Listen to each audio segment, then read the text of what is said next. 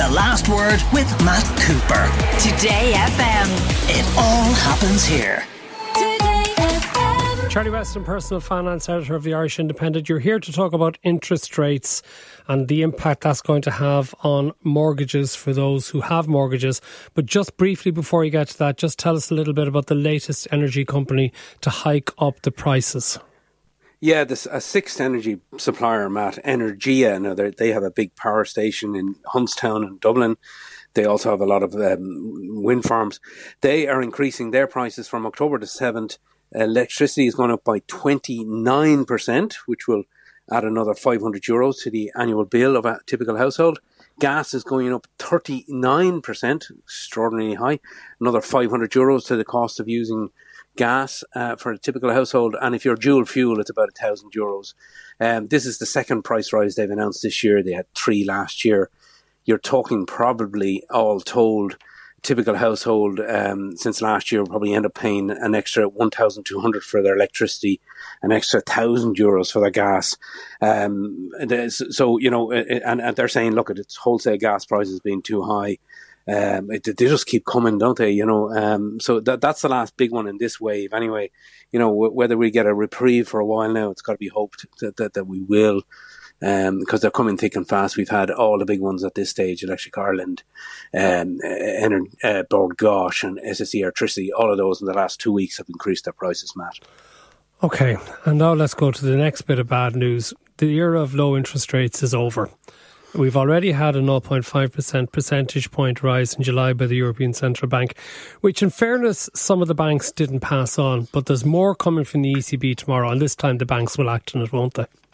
Yeah, Matt, I'm afraid you're right. No good news here. You know, it's like buses. You're waiting for ages. You know, we had 11 years of no rate increases and then 2 come along in quick succession.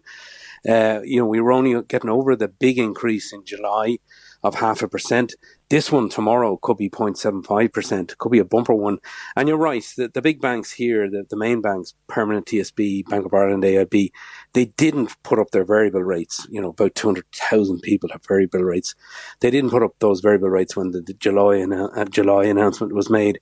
But nobody expects them to hold off this time. So, you know, if you're on a variable, you're likely to be hit. And if it's 0.75, we're talking about 78, maybe €80 a month in extra payments on a kind of 200 grand mortgage. That's about €900 over a year, you know. So, the non-bank lenders, the small lenders, they've already put up their variable rates by far more than the last ECB rate hike, Avant, Finance Ireland and ICS. So, you know, it's the last thing we need at the moment, another hit. OK, there's a question here from a listener, and we're always reluctant to give firm advice because we don't know all of the circumstances in which a person might be in. But I suppose it's a general one here, because should we go to a fixed rate for 5 or 10 years and lose our trackage on a mortgage of 170,000 or stick with the tracker?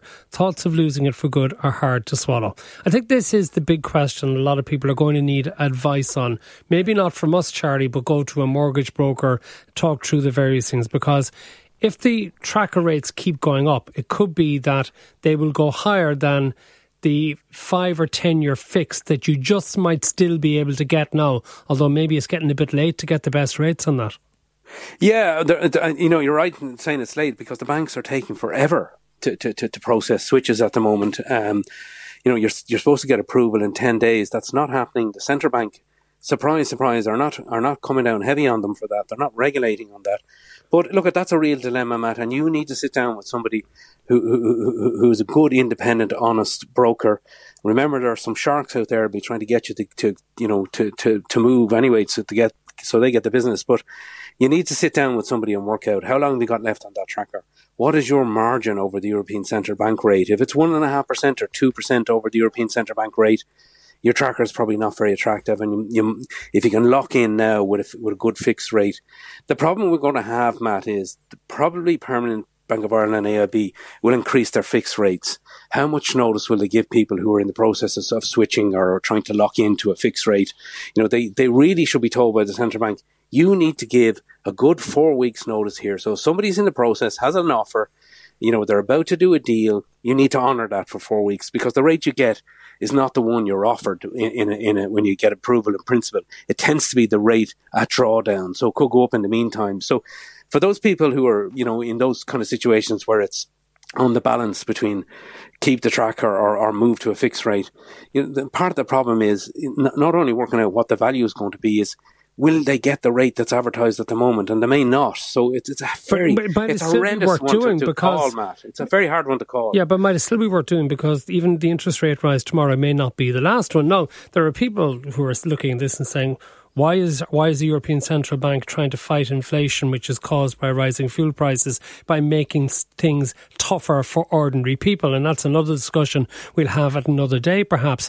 But, if the interest rates are going to go up again, maybe you are still better taking whatever fixed rates on offer. And even if you have a fixed rate, and this is something I've actually just done, I had a year left on a 5-year fixed.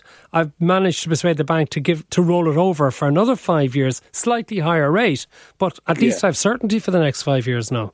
And it didn't penalise you, Matt, for breaking out of your fixed rate, I presume. That's a thing people need to consider. You can do that, what you've just done, Matt. It's a very clever thing to do.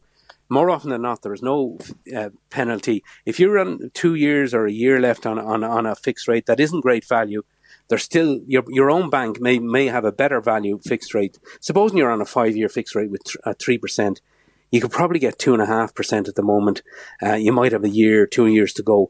Ring them up and ask them, just without having to switch to another bank, can I just break out of the 5-year I'm on at the moment and just lock into that lower one at the moment? They'll let you do it. But as I say, service levels in the banks at the moment are absolutely chronically bad.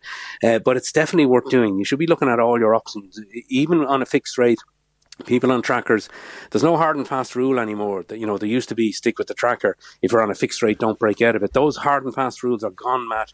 You need to get an honest broker, the likes of Michael Dowling of Dowling Financial, Martina Hennessy of Doddle, Carl Dieter of yes.ie. I always find those guys honest. They're always upfront. They'll say to you whether it's worth doing or not.